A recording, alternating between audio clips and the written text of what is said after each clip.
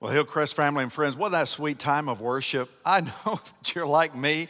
You are so thankful for the musical leadership and talent that we have here at Hillcrest. And thank you, Brad Woods and the entire team who've gathered together here with me at the 9 Mile campus. I'm thankful for the stage players.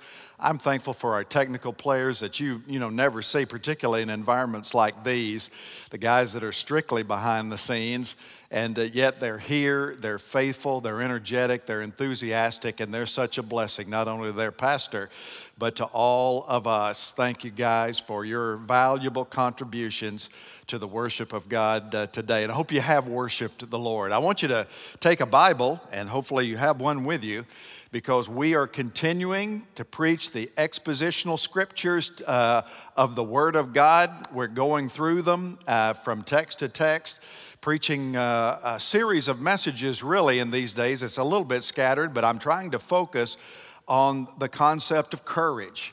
Things that can remind us that we need not fear, and that we need to be courageous and bold in our faith, even in very uncertain times. And today we're going to be in the 11th chapter of the Gospel of Matthew. Matthew chapter 11, Matthew's the first gospel, Matthew, Mark, Luke, and John, and find the 11th chapter of Matthew as we deal for a few minutes this morning with the subject, our struggle with doubt. As we do that today, I want to remind you that you can connect with a pastor here at Hillcrest all throughout the morning. Our pastors are on call, and they're locked and loaded and ready to minister to our people.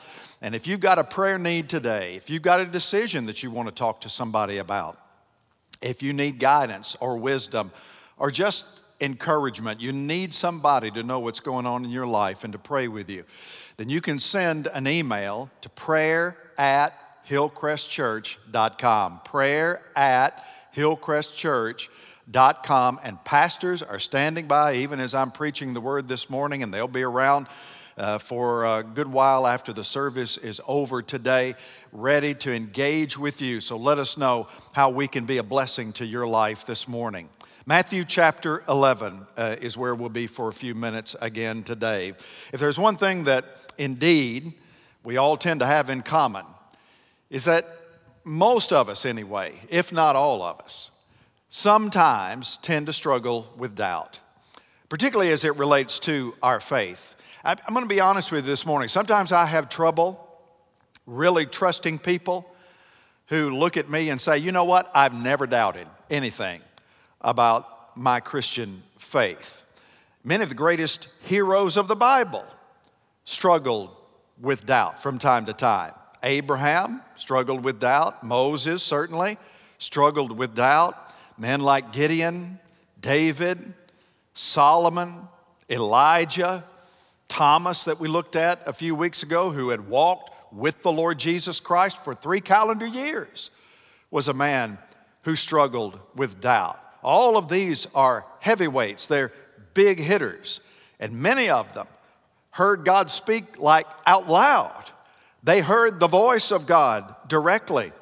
They saw visions of God, or angelic visions of heaven, straight from the throne of God. And yet many of them, like many of us, struggled with doubt. Have the clouds of uncertainty and doubt, particularly in these critical days, drifted across the horizons of your faith? Doubts about God, doubts about what God's up to, doubts about the silence of God in your life?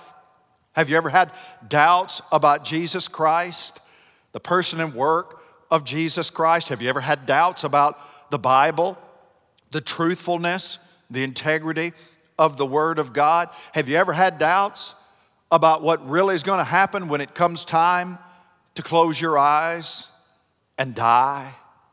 The gospel writers give us, in the pages of God's Word, one of the greatest examples of doubt from one of the least likely sources. And that is, of course, John the Baptist, the divinely appointed forerunner of our Lord and Savior, Jesus Christ. How ironic that a spiritual thoroughbred like John the Baptist was having a tug of war in his own spirit about, of all things, the true identity of the Christ that he had come to proclaim. Matthew records it for us in his gospel, chapter 11, beginning in verse 2, where the scripture says, "Now when John heard in prison about the deeds of the Christ, he sent word by his disciples and said to Jesus, 'Are you the one who is to come, or shall we look for another?'" Now, I'm just going to be honest with you and tell you that I've always found that to be one of the most unexpected questions that I've found anywhere in the Bible. Because when you think about it, John was one of the boldest, most confident prophetic types in all of the history of the people of God. Maybe the most confident personality that we find anywhere in the Bible. And yet, at this stage, both of his own life and at this stage of the ministry, the public ministry of the Lord Jesus Christ, John's mind is clouded. His mind and heart are divided. He has a divided mind, a divided heart, a divided spirit. There's a fuzziness. And he sends question to Jesus that's just loaded with uncertainty. Are you the one who was to come? Or do we need to look for another?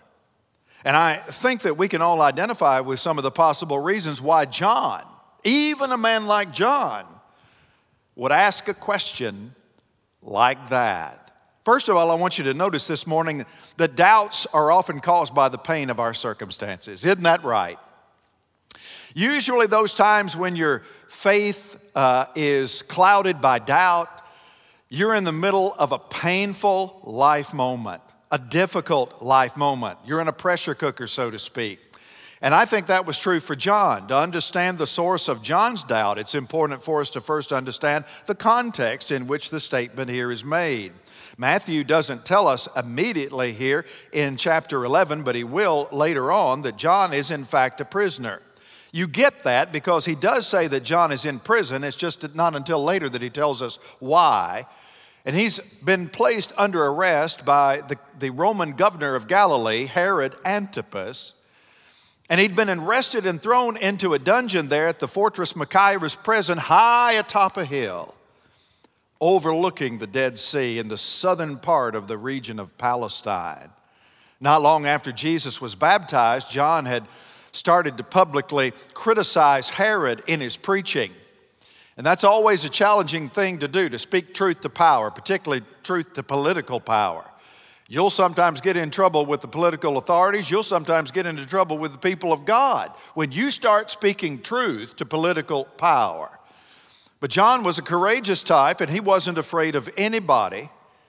And he began to criticize Herod because of some of Herod's personal practices, namely as it related to his marriage relationship. Herod had divorced his own wife in order to marry Herodias, who was the ex-wife of his brother Philip. Matthew tells us about that in chapter 14. For Herod had seized John and bound him and put him in prison for the sake of Herodias, his brother Philip's wife, because John had been saying to him, "It is not lawful for you to have her." Now, this was embarrassing to Herod, and otherwise a great admirer of John. Once John had died, the Bible says that Herod was grieved over the death of John, and yet he's the one that put him in jail to begin with. He found that the only way that he could shut John up was to lock him up, and that's what he did.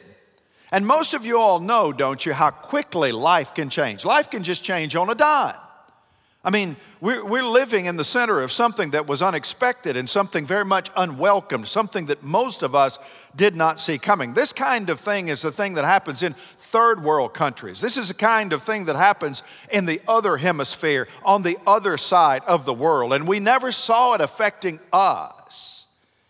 And just that quickly, many of us were going strong one minute and shut up the next, bound in, stifled, and suffering in many different kinds of ways. And just as our lives have been turned upside down by an unexpected pandemic, John found his life unexpectedly shaken up as well. John was a very popular roving preacher. He was used to freedom, just like we are. He was used to coming and going as he was led by the Spirit of God. And he opened up his mouth, and whenever he began to speak, people were just naturally attracted to him, and they congregated by the hundreds and by the hundreds. And now he's in solitary confinement. All of that freedom is lost. And Herod's castle on a hill had become for John the Baptist a dungeon of doubt. That's what painful, unexpected circumstances can do to you. They can cause you to question either your faith in general or particular elements of your faith. Most of the time, these are things that you thought were bedrock solid in your life. But all it takes is one upside down experience, and the clouds of doubt begin to roll in. The most difficult and challenging conversation that I've ever had with a person in my entire ministry, maybe even in my entire life, came a few years ago when a man that I did not know called and made an appointment to come in and visit with me. And when he did, it didn't take long for me to realize that this was a man who was upside down, angry with God. Question after question he fired at me over and over again, like volleys out of a cannon, all of them beginning with the single word, why? And all of them having something to do with the actions or the motivations or the inaction of God in his own life. And when I finally got a chance to get a word in edgewise and ask a few questions of my own, a couple of things became very clear. One was that this man was someone very well steeped in the Word of God. He was well read when it came to biblical truth. In fact, I learned later on that he'd been formally trained in theology. He'd been an undergraduate major in biblical studies during his college year. And so this wasn't a guy that knew enough Bible just to be dangerous. This was a guy who actually had a very solid grasp on biblical theology. But a second thing that I learned was that just a few months earlier, that man had lost a child. He lost a son in a tragic accident that took place at home. And he was still, months later, mired in deep-seated, gut-wrenching grief, which explains why all of my attempts to answer his earlier questions just kind of bounced off. They were all of my, sophisticated attempts to answer his questions theologically just were deflected. They were rebuffed because I wasn't telling him anything that he didn't already know. But the pain of his personal experience brought everything about his faith system into question. Everything that he had believed about God was now on the brink of collapse.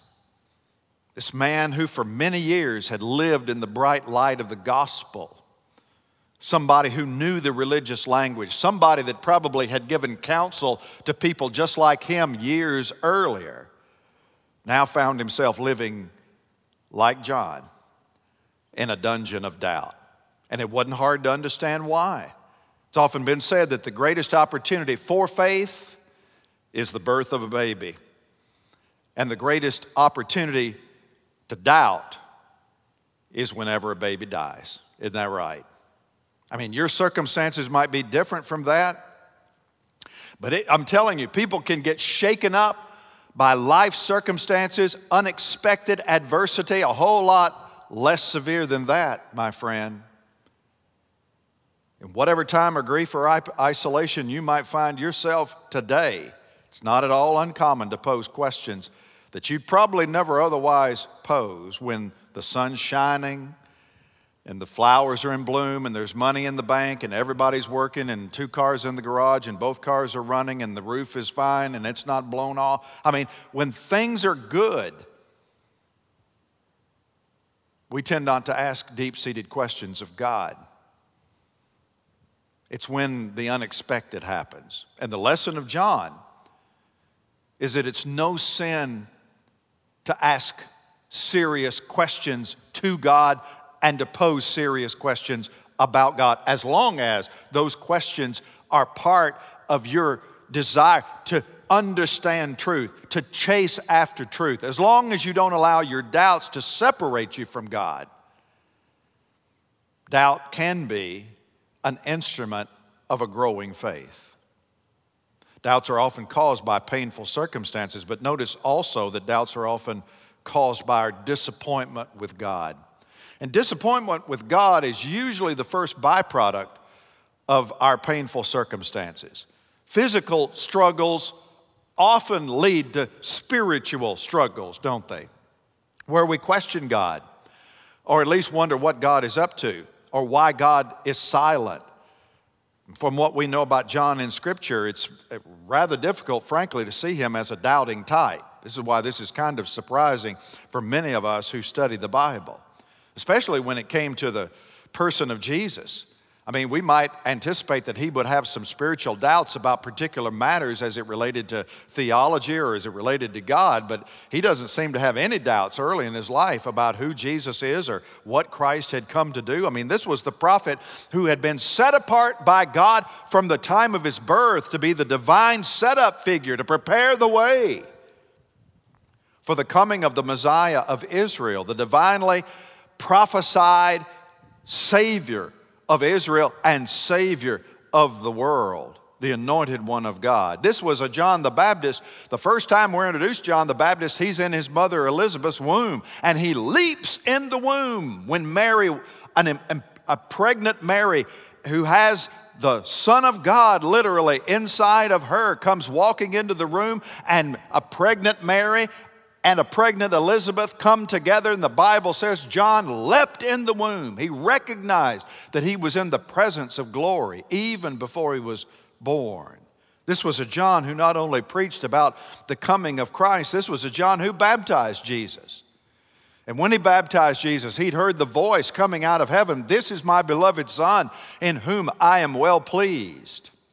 And he saw the Spirit descend from heaven like a dove at that wonderful experience there in the Jordan River. I mean, this was a John who was so humble, he refused at first the honor of baptizing Jesus, declaring that he was not even worthy to stoop down and unlace the laces of his sandals, the straps of his sandals, much less baptize the Lord. This was the prophet who pointed to Jesus and declared unequivocally, "Behold, the Lamb of God who takes away the sin of the world." This was the humble servant who, when the disciples complained that the crowds were thinning and the congregation was going over to Jesus as Jesus began his public ministry, John the Baptist was the humble servant who said, "He must increase and I must decrease." So it seems like the early John really had a solid grasp on the identity and the nature of Jesus of Nazareth. And yet now, later on, months after the fact, he finds himself alone and isolated and behind bars. And there's an obvious disappointment ringing from his spirit. Are you the one who was to come? Or should we look for somebody else? I mean, part of the problem was that the role that Jesus was playing as Messiah John was no different than the other disciples of Jesus, because there was a disconnect there. John probably expected, at least in terms of type, a completely different kind of Messiah. John was not divine like Jesus. John was a human being. And he was like many in Israel. He probably had a certain understanding of what this Messiah was going to do once he did come. And the problem was that John didn't see Jesus doing the kinds of things that John thought a Messiah was going to come to do. John prophesied that the Messiah was coming, and that when the Messiah had come, he was coming in judgment. In judgment. The winnowing fork is in his hand, and the axe is laid at the root of the tree. That's the way John prophesied the coming of the Lord. Remember Matthew 3? Jesus called the Pharisees and Sadducees a bunch of snakes. Or John did. And then he said to them in verse 11, "I baptize you with water for repentance, but he who is coming after me is mightier than I, whose sandals I am not worthy to carry. He will baptize you with the Holy Spirit and fire." It's a reference to judgment. His winnowing fork is in his hand, and he will clear his threshing floor and gather his wheat into the barn. But the chaff he will burn with unquenchable fire. And John wasn't seeing any of that coming from the ministry of the Lord Jesus Christ. I'm sure John was fine with an occasional healing miracle here or there. I'm sure he was perfectly fine with Jesus healing leprous bodies. I'm sure he was perfectly fine with an occasional raising a dead body back to life. That was a great thing to do, according to John, I'm sure. But when was Jesus going to get around to kicking the snakes out of the government palace? When was Jesus going to get around to throwing Herod down the cliff? When's Jesus going to clean out the corrupt leadership down there at the temple? When's he going to lead Israel back to prominence and military glory? When is he going to start getting the Israeli militia back together again to lead the riots and to lead the guerrilla warfare that would lead to the overthrow of Rome? And when, by the way, is Jesus going to come down here and get me out of this God-forsaken jail? Boys, I'm not sure this is the guy I was preaching about. So go and ask him. Ask him to his face. Are you the one who was to come? Tell him his role is not turning out like I thought it would. He's not operating like I had imagined that he would. So ask him if we need to be looking for someone else. Ask him if when I get out of here, I need to completely recalibrate my preaching and prophetic ministry and point people to somebody else. When John's messengers finally caught up with Jesus, posed the question to him, Matthew tells us here in verse 4 that Jesus answered them. You go and tell John what you hear and what you see. The blind receive their sight, and the lame walk. Lepers are cleansed, and the deaf hear, and the dead are raised, and the poor have the good news preached to them. And blessed is the one who is not offended because of me. Now, every word in the response of Jesus is important because he practically draws every single word in that response straight out of the prophecies of Isaiah. So he's kind of telling the emissaries of John, you go back and tell John to reread the book of Isaiah. Because I'm not the one who's not properly understanding the role of the Messiah. I think he and everybody else is. And Jesus gives a description of what life in the Messianic kingdom is supposed to be like. So what Jesus is doing here is he's offering John direct biblical proof that he is in fact the Messiah, that he's not a mistaken notion. He's telling John, look, judgment is coming. There will be a time for judgment, but the time for judgment is not now. The time for salvation is now. Now is the accepted time. Today is the day of salvation, not of judgment, though that day is coming. We need to put the horse in front of the cart. I'll conquer principalities and I'll conquer powers and I will deal with snakes and I will deal with corrupt rulers and corrupt religious leadership. That will come one day, but first I need to conquer human souls. First we need to extend an offer of repentance and forgiveness and eternal life. So don't get discouraged. I'm right on schedule. Blessed is the one, Jesus said, who is not offended because of me. In other words, what's Jesus saying there? He's saying, blessed, happy, content is the one who's not scandalized because of who I am and because of the way I choose to work. Which, by the way, will often be different than your expectation. And that's the cause of our disappointment. When Jesus doesn't show up in ways that we consider on time, and when Jesus does not move in ways that align with our own sense of expectation of how he should move and what he should do, that's when discouragement creeps in. And when discouragement reigns long enough, that's when you begin to doubt. The last statement is important. Blessed is the one who will not be offended because of me. And it's important because it's a reminder that doubts, thirdly, will inevitably lead us to one of two destinations. Where doubt is present, there's really only two alternatives. Either your doubt will draw you closer to the truth, or those doubts will act as a barrier that'll pretty much keep you in a life that's without purpose, without direction, mostly full of frustration and confusion. Look at what Jesus says to the crowd after John's messengers had left. Verse 11. Truly I say to you, among those born of women, there has arisen no one greater than John the Baptist. So he kind of just issued a little subtle rebuke back to John, but then he shows what he thinks of John in terms of his faithfulness and in terms of his obedience to the call of God. Among those born of women, in other words, every human being that's ever lived, there has arisen no one greater than John the Baptist, yet the one who is least in the kingdom is greater than he. That's just a remarkable statement, man, that elevates John to this top tier of most significant people who have ever lived, because Jesus calls John up to that point the greatest man who ever lived.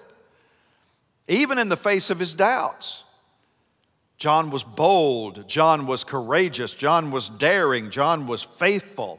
God called from birth to perform this once in a human history role. And yet Jesus makes it clear that here's what's so remarkable about that statement. Having isolated and elevated John to a position of prominence, Jesus then says, however, even the newest, weakest, least, no-name kingdom believer today is greater than John the Baptist. Now, why would Jesus make a statement like that? Because those of us who follow Jesus today, we know things that John never came to know. We know about the suffering of Jesus. John would die before the cross. We know things about the love and the mercy of Jesus toward wayward sinners, demonstrated through the cross and the resurrection of Jesus. John missed the suffering of Jesus. He missed many of the miracles of Jesus. He missed the human touch of Jesus. He missed the resurrection of Jesus. He missed the power and the leadership and the gifts of the indwelling Holy Spirit that came after Jesus' ascension to the church. He missed the birth of the church. John never got to participate in the work of the church. And so because we have experienced all of those things that John never got to experience this side of heaven, Jesus actually says that we have a more privileged place in the kingdom even than John. And that's why it's so important when you find yourself in a position of doubt to let those doubts drive you to Jesus. Don't let them wall you off and don't let them shut you down. Take those doubts to God and watch God work with them. John was smart enough to take his doubts to Jesus, not to other people about Jesus. He took his doubts to Jesus. And we don't know the outcome in terms of how John processed that, but I have a feeling that when those emissaries came back and relayed their conversation with Jesus, it strengthened the faith of John. It strengthened the resolve of John. It drove him to a deeper understanding of the truth of the gospel. Sad thing is, it doesn't always do that.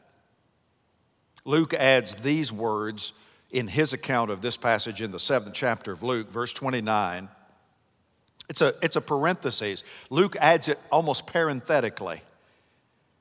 When all the people heard this, and the tax collectors too, they declared God just, having been baptized with the baptism of John. But the Pharisees and the lawyers rejected the purpose of God for themselves, not having been baptized by him. And so there were several in the crowd listening to Jesus, unpacked this truth to the emissaries of John.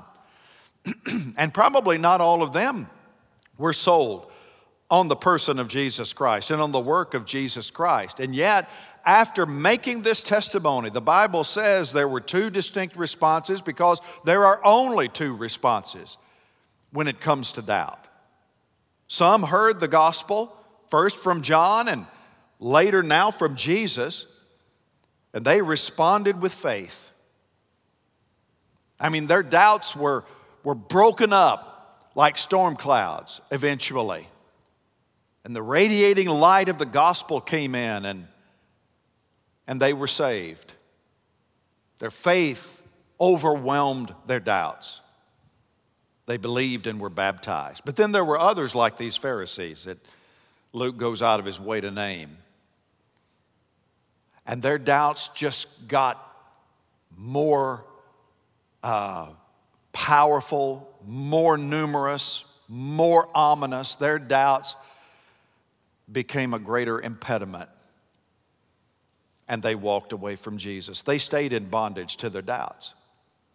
They were offended by the suggestion that they needed a greater righteousness in order to be right with God. They were offended at statements that Jesus made, like he did in the Sermon on the Mount. Unless your righteousness exceeds that of the scribes and the Pharisees, you will by no means enter the kingdom of God. They needed a deeper righteousness.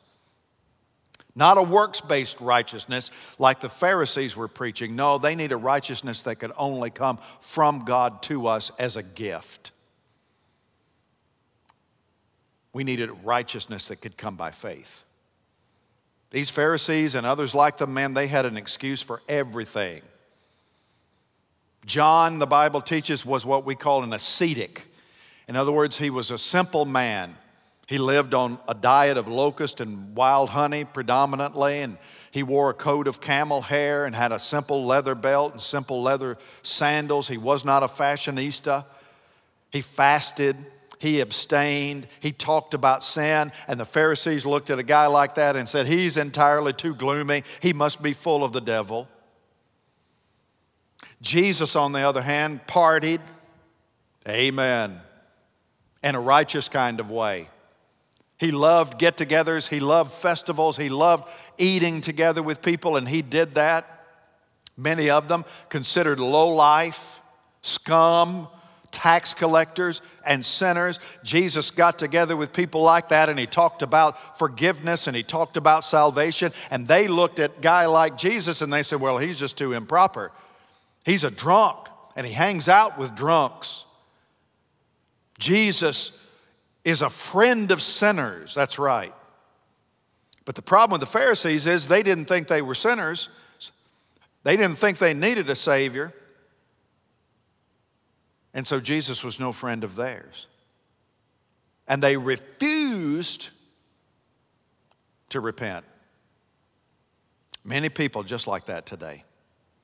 Nothing wrong with doubt, as long as you don't dwell in it. There's something wrong if you live in persistent doubt. That's not the way of God. But there's nothing wrong with having occasional doubt, as long as it's a tool that leads you on a quest for truth. As long as you're not using doubt as an excuse to keep you from the will of God, to keep you from getting where God obviously wants you to go. God has said you will seek the Lord your God, and you will find him if you seek after him with all your heart. Jesus said it even more clear. If you abide in my word, you will know the truth, and the truth will set you free. But woe to those who continually live in the constant clouds of doubt.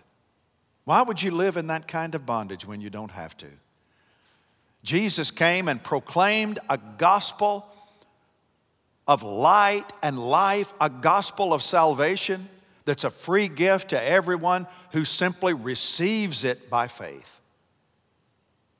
Why in the world would you reject freedom in order to remain in a dungeon of doubt? Listen, I get it. We live in a broken world. The world is broken. We all know that now, perhaps as much as, if not more than we ever have before. The world's messed up. It's prone to disease and prone to decay, prone to disaster, prone to disappointment. And when it comes to matters of faith, when it comes to matters concerning the very claims of Jesus Christ, every one of us have a decision to make. It's a road that can only lead you two places. You'll either choose to believe or not to believe. And that's it. But then as now, the situation is critical, the time is short, we all have an appointment with God. John probably had a distinct feeling that he may not get out of that jail alive, and he needed to know. If Jesus was who he claimed to be, he needed to know if Jesus was the Messiah to whom he was pointing everyone he could find. And you need to be sure about that too. You can know that you have eternal life. So gather up your doubts and take them to Jesus. Don't take them to other people. Take those doubts to Jesus Christ. Listen to the Word of God. Observe the works of the Lord Jesus Christ. Ponder the miracles of the Lord Jesus Christ. Absorb the teaching of the Lord Jesus Christ.